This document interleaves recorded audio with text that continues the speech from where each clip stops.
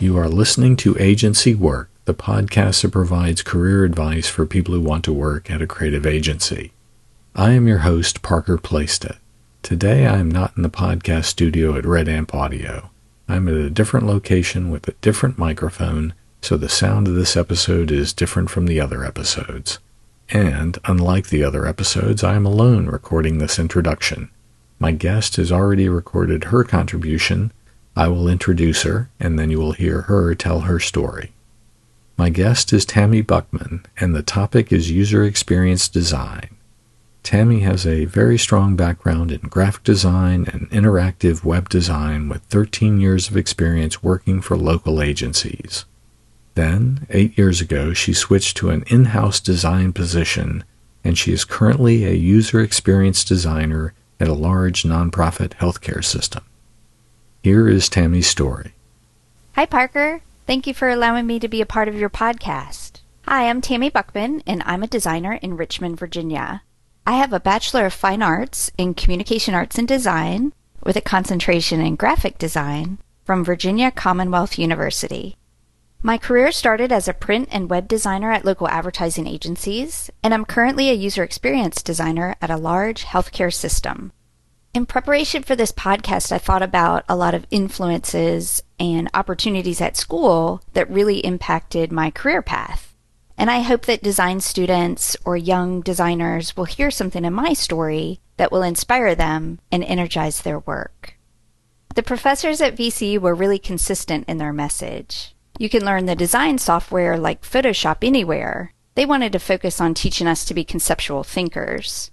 They intentionally didn't let us be in front of the computer during our freshman and sophomore years. We were focusing more on fine art skills, life drawing, learning the beauty of typography and letter forms by cutting out letters from paper.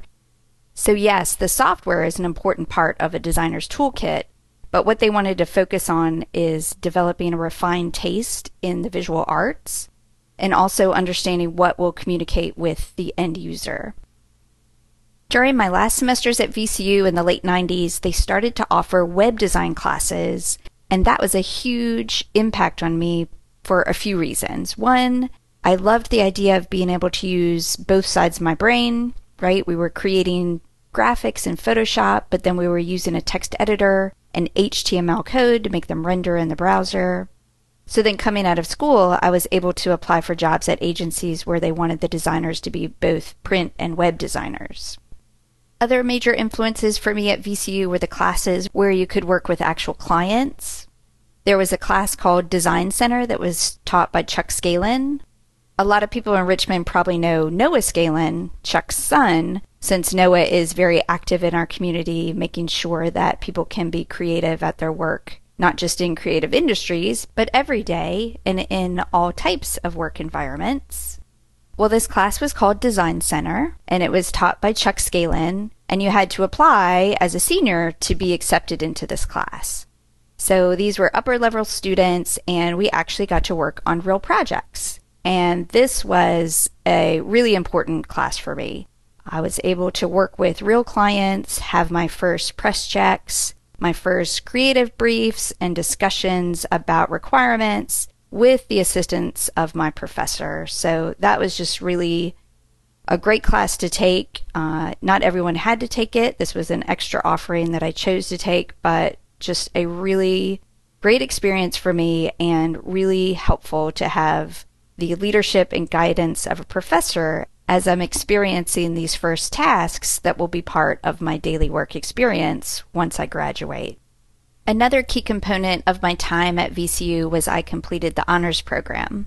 Participating in the honors program meant that I had to take upper-level classes from schools outside of the School of the Arts. So I remember taking 300-level philosophy classes without first having the 100-level foundation classes. But I think that challenge really helped me to be ready for the continuous learning that's required when you work in an advertising agency, where you never know exactly which client or for what product or service you may be designing graphics for.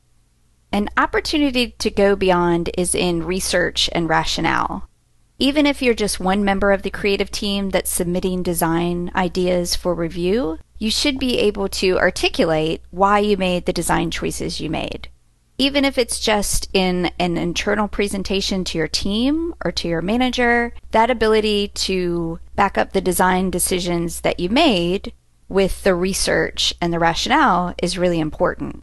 Those explanations of your work during the internal reviews could eventually earn you a spot in the reviews in front of the client. After 13 years of working in local advertising agencies, I transitioned to an in-house technology team for a large healthcare system. The culture change was dramatic. In the advertising agencies, the largest company I had worked for was 30 employees, but now I was part of a company with 23,000 employees. I was part of IS, which is Information Systems, so these 23,000 colleagues were all my potential clients. My projects were typically creating intranet sites for communication and collaboration for my colleagues. One of the most dramatic differences was there was no longer that pressure to retain clients. Now, as part of an in-house team, I was providing solutions for my colleagues. Another big difference was the focus on metrics to make creative decisions in my new role within IS.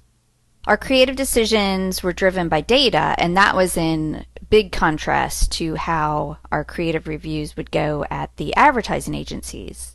With my new projects, the value of the solution and how it would be measured was carefully noted before the development of any of the creative work started. A technique that we used was to test with prototypes with users to understand the best option. So this change in work environment was really fulfilling for me because this was an opportunity to use both sides of my brain, and it also helped eliminate some of the subjectivity or personal bias from creative reviews and focus on the target audience.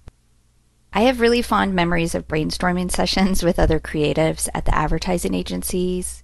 There's a real energy and freedom to push past the expected solution and even to go a few steps beyond what makes sense. I remember creating a short video for a line of cleaning products when the concept of green cleaning was first starting. We enlisted friends and family to be in the shoot, and the first few scenes of the video started with one of the art directors mopping the floor. There's a close-up zoom of a mop bucket to reveal fish swimming in the ocean, and one of the fish jumped out and its splash turned into rain in the rainforest. We had a lot of fun with projects like this one. There were several trade shows that we would produce materials for, and there was always a theme to the trade show, like magic or espionage, so the sales materials that we produced had an interesting twist to them. I really love creating logos. It's a special challenge to capture the essence of a company in a small mark that will stand the test of time. I get really excited when driving at night and one of my logos is illuminated. What excites me today at work is the idea of being a 4D designer. Data-driven design decisions. This approach to creative grew out of my experience of first being a designer at a small agency and then moving into a position in IS. The same reasons why coding and web design was exciting for me as a student, that ability to use both sides of my brain, is why the distinctly different approach to projects and requirements in an IS setting re-energized me and altered my approach to my freelance print design projects. For all my projects today, I insist on user testing and creative discussions based on feedback from that target audience. The same product development phases that are used for software can be applied to print design. Research, design, testing, refinement. And the creative process can be something that doesn't have a start and a stop. It can be a cycle with continuous feedback and refinements. I've had the opportunity at many stages in my career to redefine what being a designer means to me. At small agencies, I had the opportunity to be close to the decision makers, clients, and owners, and those experiences confirmed that I wanted to be more than just a contributor with my visual skills. Moving to a large healthcare system and working on technology solutions pivoted my career to be mostly digital instead of print, and also allowed me to focus on the larger customer experience. I still provide wireframes and design front-end graphics, but I also get to think about the larger customer experience. It's extremely rewarding to know that patients will have interactions with technology that I helped create as part of their care. It's an exciting challenge to design technology solutions for patients that's useful and intuitive, so when they come into one of our facilities for care, they feel valued and less stressed, especially when they're in need of healing. The technology and frameworks are always changing, so an attitude of curiosity and the ability to continuously learn and adapt is essential. I consider myself extremely fortunate to have worked as a designer in a competitive industry for the past 20 years. And I think some of that good fortune is due to the fact that I love what I do. I love creating art and communicating with engaging imagery, but I also get really excited when there's a metric that can validate the creative that I produced and show that it's resonating with the target audience. Look for opportunities to grow and expand and contribute more than what was expected. And just to make sure this conversation was not too stuffy, Parker, why didn't the business owner respect the graphic designer? Because he was super sketchy. I hope you enjoyed hearing Tami's story and her clever joke at the end. I thought it was funny. I appreciate the amount of work she put into developing and recording her contribution to this episode, and I think she delivered her story very well. This has been an unusual episode for the Agency Work podcast, with my guest and I recording our contributions separately. I was nervous about this approach, but I'm happy with the way it turned out. As I'm doing this podcast, I look for ways to test and learn, and the episode today was one of those experiments. I look forward to hearing any feedback you may have about this episode. Well, now it's time to wrap this up. My guest today has been Tami Buckman. Tami shared her story about her education at VCU, her experience in graphic design and web design, and her enthusiasm for data-driven design decisions. To learn more about Tami, go online to her website at tamib.site90.com. Thank you for listening. I will be going back into the podcast studio at Red Amp Audio for the next episode, and I will release that next week. This is Agency Work, signing off.